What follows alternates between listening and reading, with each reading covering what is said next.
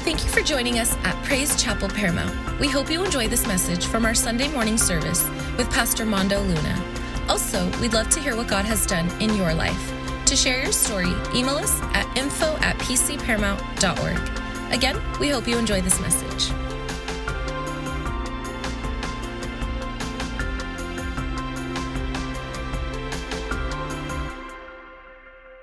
So this morning, I want to minister a message, and I'm going to do something I've never done before when I've preached multiple services. I'm going to preach two different services in the morning, 9 and 11. Is that okay? Two different services. Never done it before. Usually if I get asked to speak at a church and there's multiple services, I just preach the same sermon throughout. It's much easier. But coming this morning, I felt the Lord really prompt on my heart. Two different messages for two different services. I don't know if you come to both or you're here, but if you're here this morning at this service, this message is for you. Amen. Look at your neighbor and say, this message is for you today. And it's for me. Tell them it's for me too. I entitled this message, My Friend Faith. And as I was thinking about this message, hopefully, everyone here has some friends, right? Hopefully. It's a good thing to have friends, right? You know that. As a matter of fact, if you don't have any friends, look at your neighbor and say, will you be my friend? Come on, tell them. Ask them, will you be my friend? Even if you don't want to, just say yes, I'll be your friend, okay? It is important in life. I have friends. I've had friends that I've made over 29 years. Of course, our pastors and different pastors in our fellowship are friends of mine I have for the years. And it is an amazing thing to have friends, especially, listen, friends of faith. People that will believe God with you. People that will pray for you. People that will pray for your family. People that will be there with you through those tough seasons. And we all go through those difficult and tough seasons, those seasons where we need someone to count on. And God has put people in our lives to be our friends and walk with us through those seasons. Just recently, in the beginning of the year, I had this bad eye infection. I don't know if you guys seen it on social media. And I really thought I was going to lose my eye. It was so bad from an infected contact lens that I had in my eye. It just was bad. But I felt the prayers of the saints, man. I texted them, I called my pastor, I texted some of my friends, I said, listen, man, I need you to pray for me. Doctor says this is really bad. And I really, honestly, I genuinely felt the prayers of the people, man, praying for my healing. And God healed me. As a matter of fact, the eye infection that I had, it was a coronary eye ulcer through a contact lens. If you wear contact lenses, man, make sure you are careful. Take those things off at night. And anyways, the infection and what I had should have caused some blindness. That's how bad it was. Even with proper treatment, there should be some blindness. Well, the doctor would tell me that. I'm going, man, this is terrible. I got to preach. And and God healed me.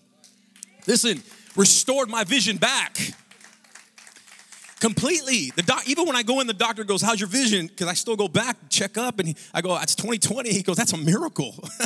You should have some residual from that and not see in some way. And I go, no, I can see perfectly. He goes, that's a miracle that you got your vision back. So I believe in the prayers of the saints. It is good to have friends that will pray for you.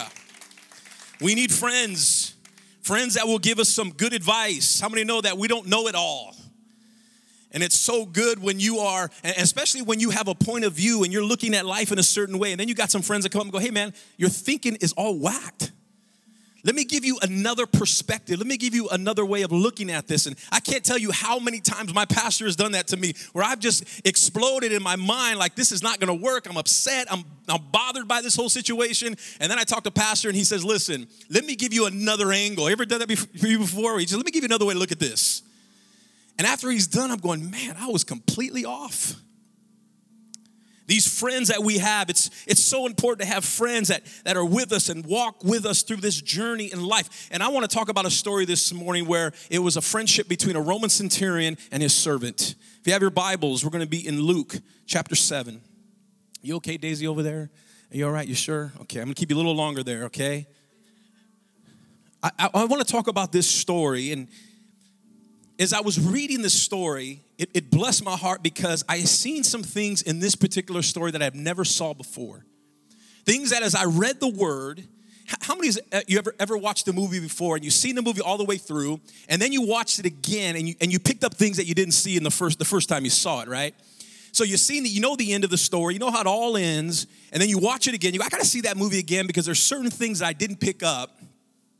And then you watch it again and you pick up all these little things and go, I see now. I see how this all comes together. I see how this piece connected to this piece, what she said connected to what he said. And now it's all kind of all come together and I understand the end of the story. Well, that's what's happening here. As I read this, I've read this story all my life. Since I've been a believer, I've read this multiple times. And as I read it, there were certain things I never saw before. And I want to share that with you this morning. Is that okay? Say, Pastor, that's okay. Go ahead and share it. All right. Thank you. So here's this soldier, this Roman centurion who loved his servant. I mean, he deeply loved him. And he was well respected. And so he hears about Jesus coming through his town.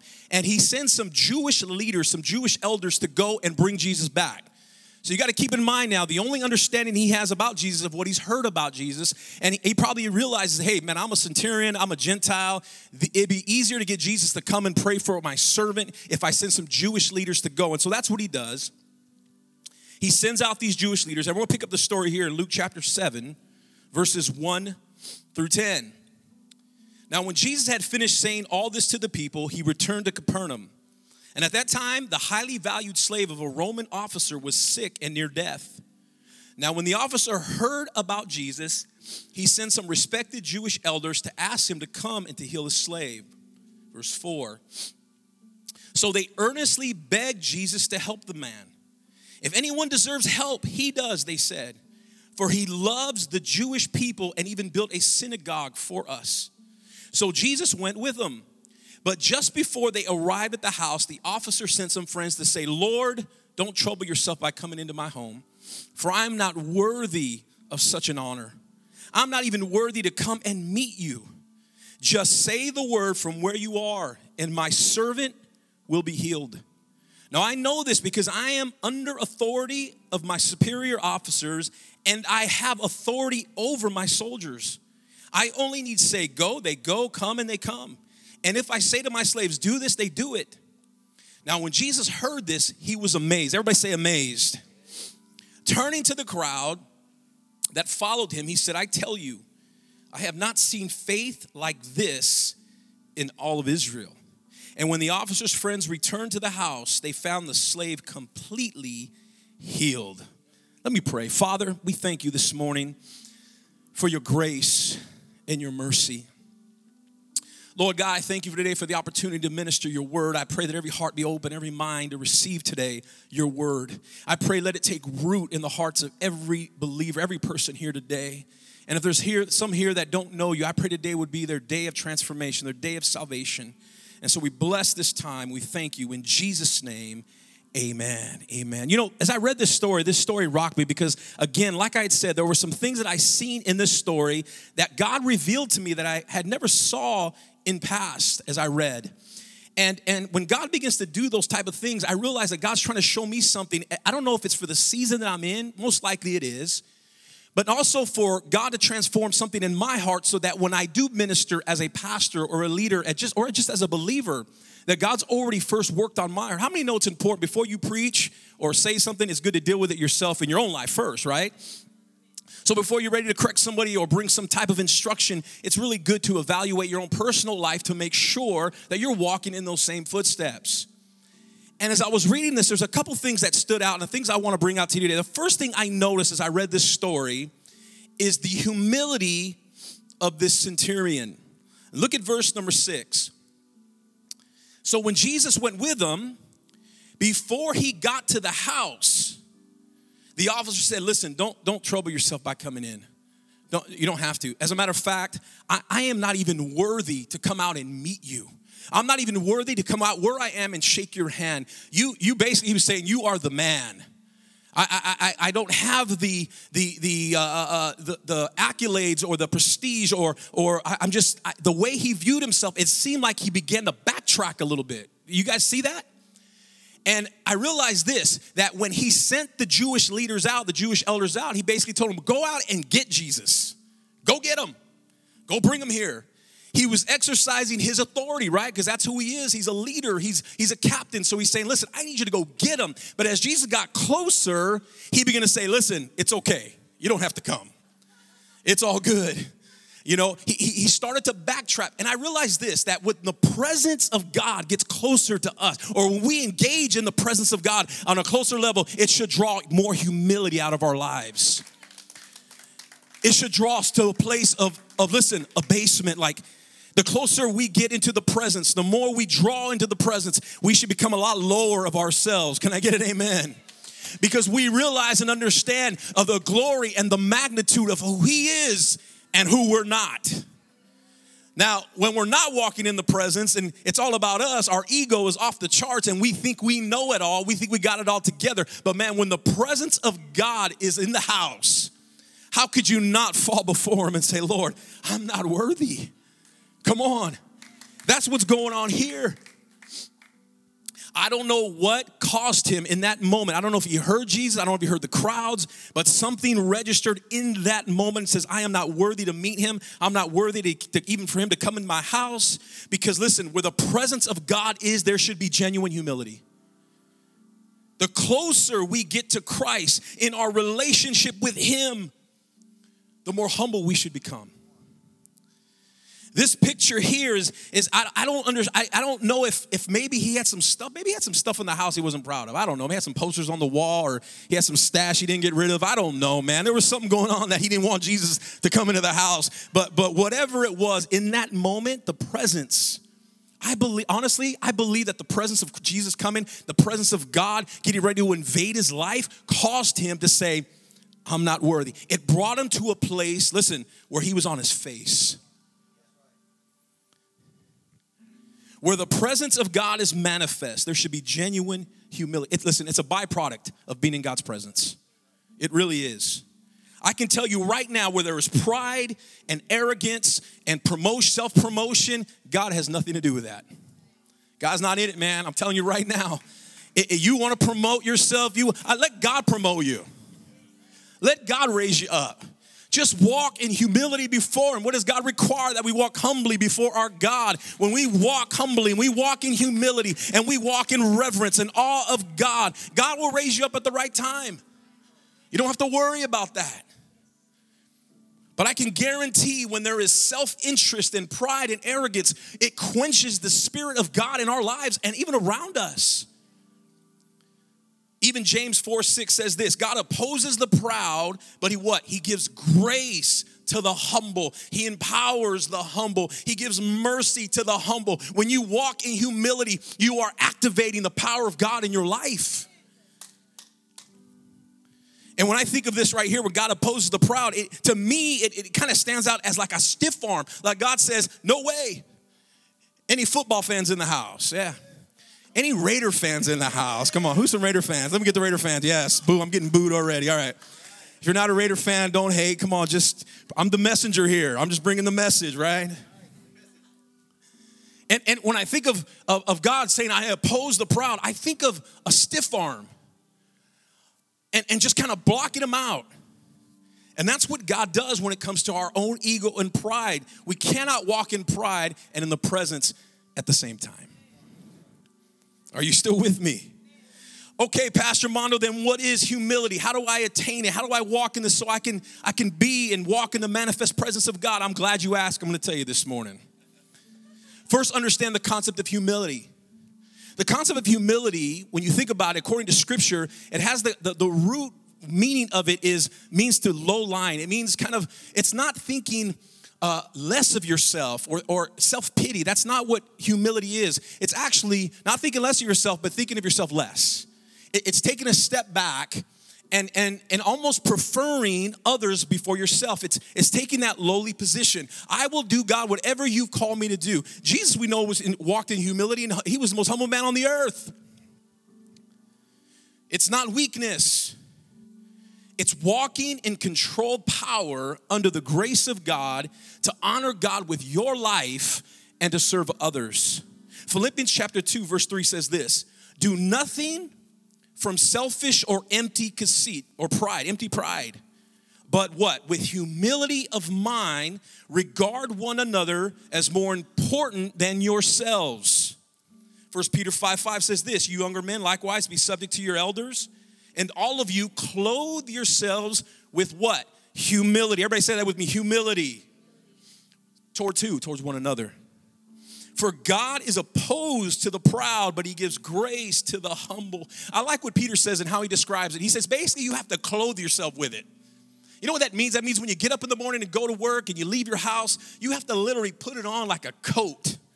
Today, I've got to walk in humility. I believe there's humility that comes when we're in the presence of God, but I believe there's also some things you can practice to help cultivate a culture of humility in our lives. Can I give you a few things this morning? Let me give you a couple things that I believe can cultivate a culture of humility in your life, in your family, in your marriage, on your job, in your ministry. Let me give you 5 quick things. If you're taking some notes, you can write these down. I don't think I have it up here, but you can write them down. Number 1, consider others before yourself. This one right here, I'll probably get no applause for. Here, are you ready for this? You got to consider others. Have you ever been in the grocery market and you're in line, or let me take it back. You're shopping, you have a bag of groceries or a cart, or you got one of those hand carriers with groceries in it, and you're walking slowly, and in your peripheral vision, you see somebody else going to the same line you're going in. And what do? You speed up, right? You just kind of move because you don't want to wait. You want to go first. And if you're laughing, you've done it.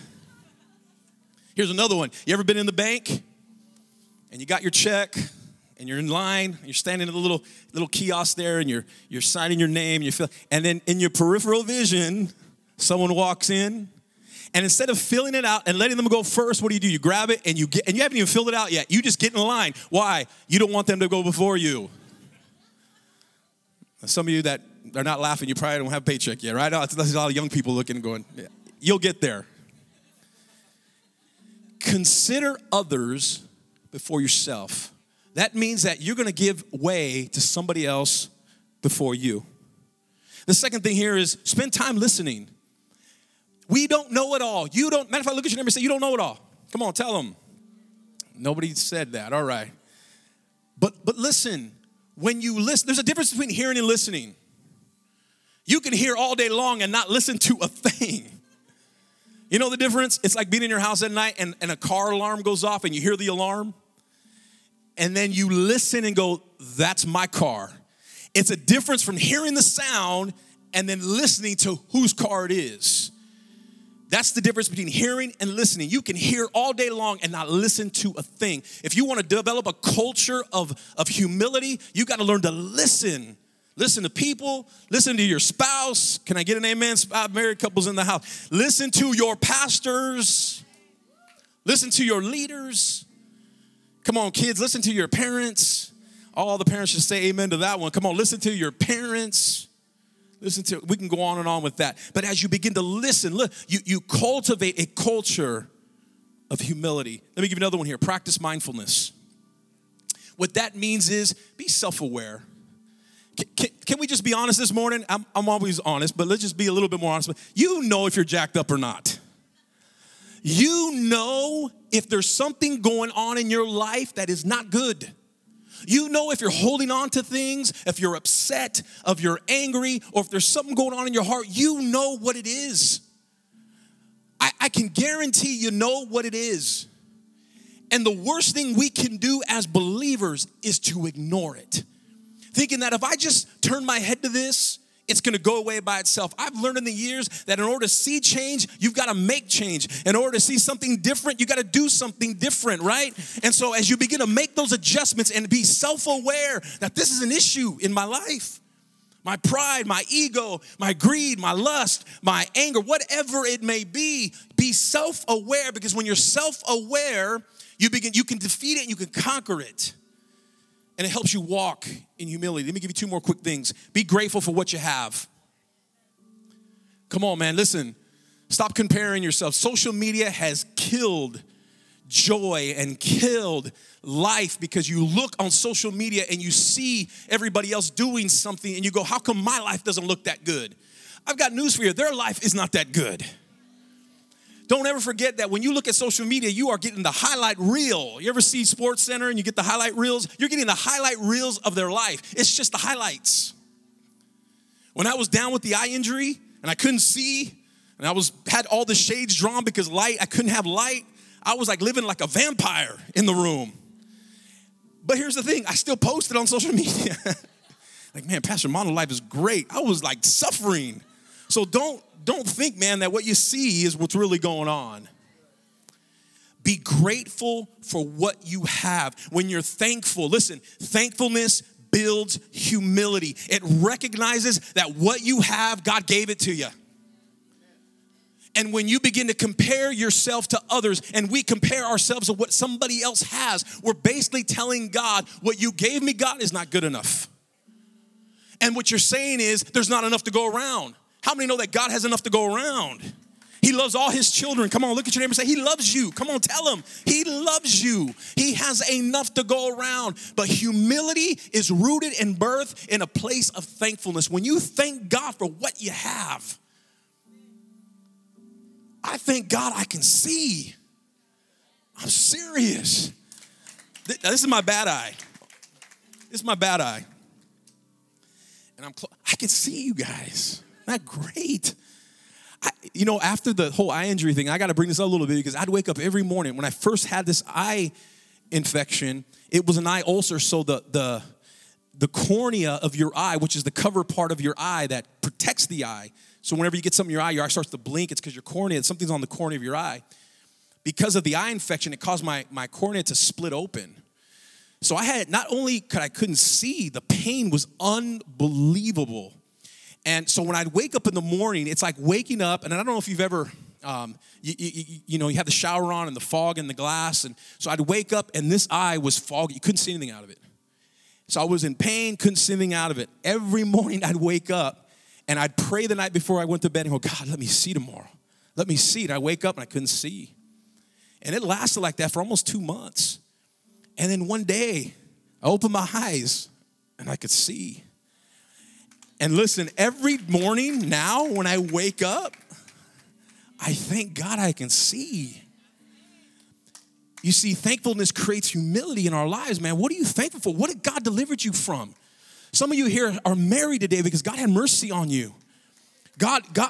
Some of you have your freedom today because God kept that from getting exposed, or you'd be doing time right now, right? Come on. God saved us. God delivered us. God gave you grace. Be thankful. Don't compare. You don't have to compare yourself to what everybody else has or what everybody else is doing. You be thankful for what God has given you, what God has done in your life. Be thankful for your marriage, your family, your kids, your church. Come on, thank God for your health. You are still alive. Look at your neighbor and say, you're still alive today. Come on. Be thankful. When you're thankful, it creates and develops humility in your life. And the last thing is ask for help when you need it. Stop thinking you know it all. Stop thinking you could do it by yourself. You can't do it by yourself. Not only do you need God in your life, which is number one, but you need friends and you need people around you who will believe with you. You need somebody in your life that's going to tell you the truth. It's one of those tough messages, ain't it? Pastor Omar, why did you bring them in? No, listen, this is going to help. It helped me.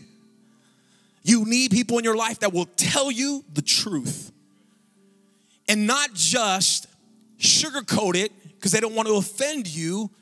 But when you understand that you don't have it all together and I need the help of my brother and my sister, I can't do this alone, it develops in your life some sense of reliability that I'm relying on somebody else to help me, which is good. You're not codependent. You're walking in interdependence, which means I'm walking in faith in God. My strength comes God alone, but I need you with me in this journey. I'm going to whack my head on this thing right here, man. I could feel it grazing the top of my head. Are you guys still with me? Do I got time left? How much time do I have left here? I got a little bit of time, right? Daisy, you okay back there? You okay? All right. I want to keep checking on her. Are you guys okay with the background music? You know what it does? It makes me sound more spiritual. I know you guys know that already, right? Mm-hmm. It makes me feel like the message is coming straight from heaven, right? With the music in the background. All right, let me give you the next thing here with humility in mind. Here's this Roman centurion. He sends out the word, go bring back Jesus. But as Jesus gets closer, as the presence of God gets closer to his life, humility, he takes a posture of humility. I'm not worthy. And I believe for every believer, that's the concept. When we walk in the manifest presence of God, there should be humility that signifies that. And then he comes and he says this in verse number 6, Lord, don't trouble yourself by coming to my home. for I am not worthy of such honor. He was willing, now listen, he was willing to give up the gift for his servant that he loved. He would rather not get what he wanted, rather to dishonor God. The honor of God was more important than getting what he wanted. Which tells me this: honor over the honorarium. Whenever pastor comes in to speak or we have guest speakers, there's always an honorarium that the church will give and to say thank you for coming and ministering and blessing our church. And here the Roman centurion, as he's there, Jesus is coming and he realizes this. He says, listen, I'm not worthy for you to come, but I don't want to dishonor you by you coming into the house. And you have to understand that he never met Jesus. He never met him. He's not privy to the understandings of the methodology of how Jesus heals. He doesn't know if Jesus has to be in close proximity. He doesn't know if Jesus needs to breathe on him or throw his jacket on him or wave him down. Or he doesn't know the methodology or the methods of Jesus' healing. All he knows is that Jesus can heal. All he knows is I've heard about Jesus. I've never met him. I don't know how he does these miracles. All I know is that he does miracles. And I got to get him here. But the closer he gets, listen, the closer he gets, the humility kicks in, and then he begins to say, listen, honor before the gift. Honor before the gift. Don't ever sell out. Your calling, your ministry, your family, don't ever sell out, listen, for anything. Always keep the honor of God at the front of your life. You know, some people will take jobs or they'll take careers or they'll take a relationship and dishonor God because they want it so bad, and God says, don't do it. You're going to forfeit what I'm doing in your life. You're going to stop what I'm trying to do in your life. And many people sell out because they want the gift over honoring. If God says don't do it, I don't care how good it looks, don't do it. I don't care how much it will benefit you.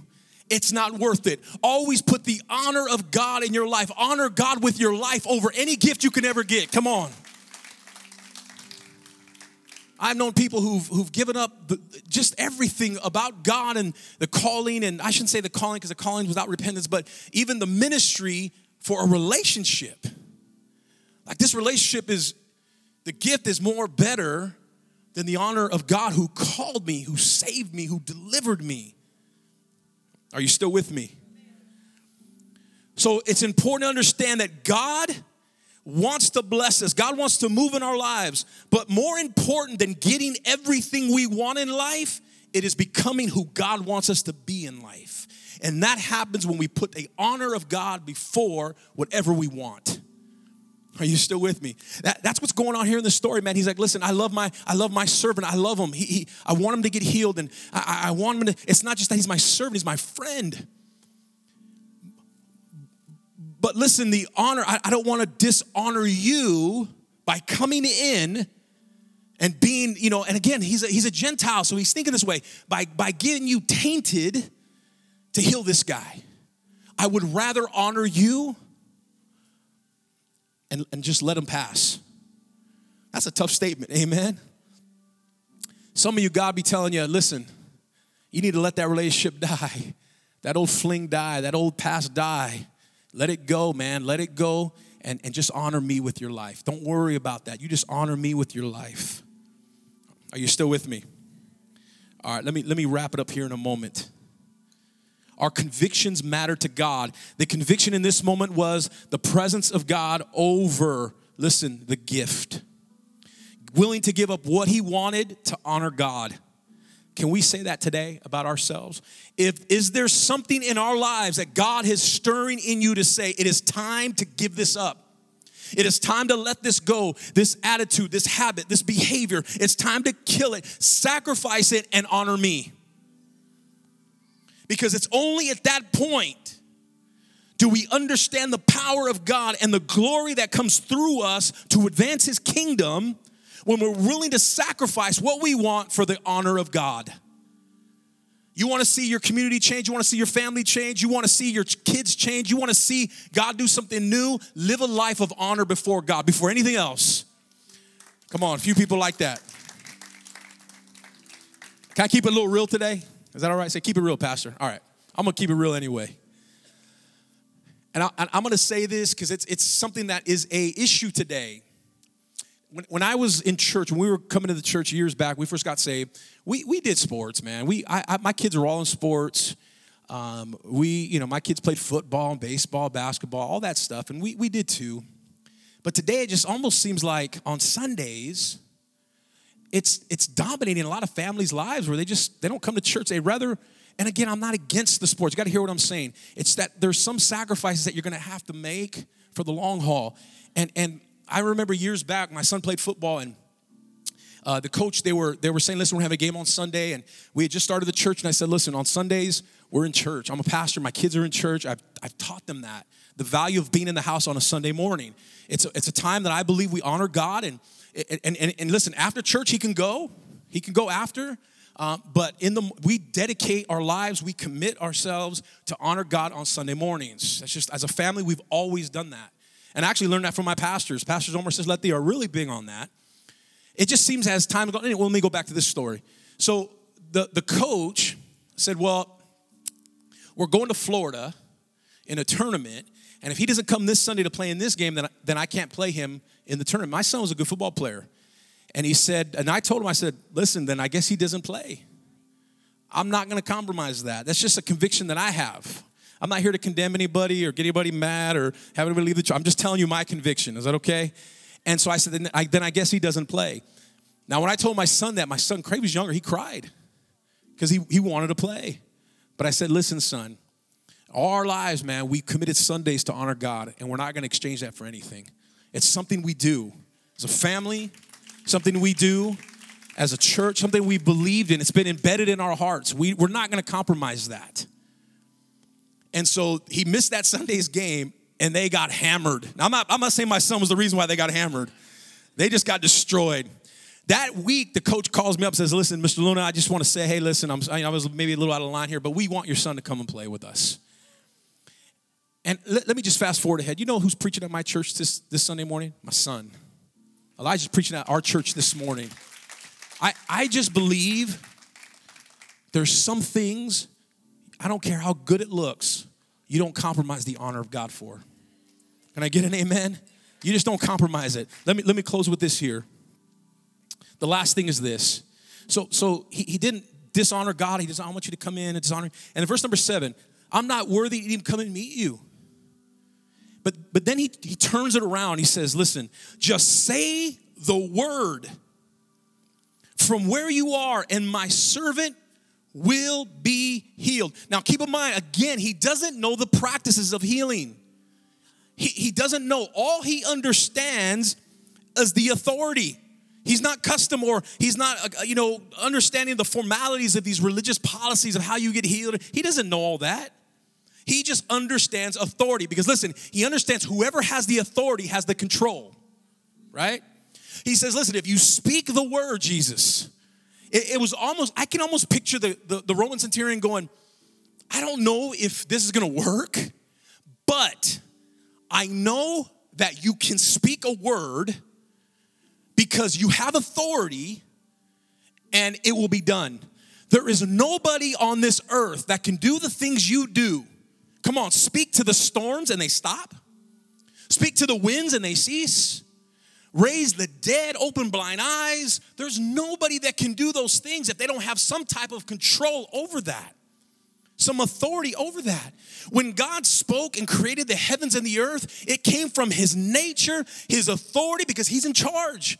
So when he spoke it into existence, it came from all who he is. So he says, listen, I don't know, but if you speak the word, and let me just say this, the word of God is the remedy for the healing of every mind, body, soul, and spirit, man. And here's what I want to do. I want to flip it here. He understood that you speak the word, the authority comes with it. I know it'll be done. For us, it's the opposite. The more of the word we have in us, the more authority comes out of us. That's why the word of God is so important for the believer. He understood the dynamics of the word. All you have to do is speak it because you have the authority. Well, I'm here to tell you this morning, when you get into the word, you get that authority. Here's the reality. You have the authority already, but the reality is some of us don't understand or don't know it because we don't read our Bibles. How would you ever know that you had the authority to cast out devils, right? How would you ever know you had the authority to lay hands on the sick and they would be recovered if you didn't know it? The word said it. So the word of God, as it's burning in our hearts, as we engage it, as we read it, as we and take it in, that's why it's so important for the believer to know the word of God. You begin to walk out in that same authority. And that's what this guy is saying. Listen, I know you have the authority. Now speak the word. And I believe as God's people, the word would be like this. I know you know the word. Now walk in that authority. Verse number 8. I know this because I'm a man under authority. My superior officers, I have authority over my soldiers. I only need to say go, and they go. They come, and they come. And if I say to my slaves, do this, they do it. And when Jesus heard this, he was so amazed. Turning to the crowd that was following him, he said, I tell you, I have not seen faith like this in all of Israel. And when the officer's friends returned to the house, they found the slave completely healed. Jesus was blown away by this guy because of his faith. You have a friend, faith. Walk in that authority, man. Let the Spirit of God draw the depths of humility out of your life. Be a person of the word and let God use you in your life. Amen. Let's bow our heads in reverence to the Lord. Hey, thanks for listening to this week's message from Praise Chapel Paramount. If you want to stay connected, follow us online with Facebook and Instagram at PC Paramount, or visit our website at praisechapelparamount.com.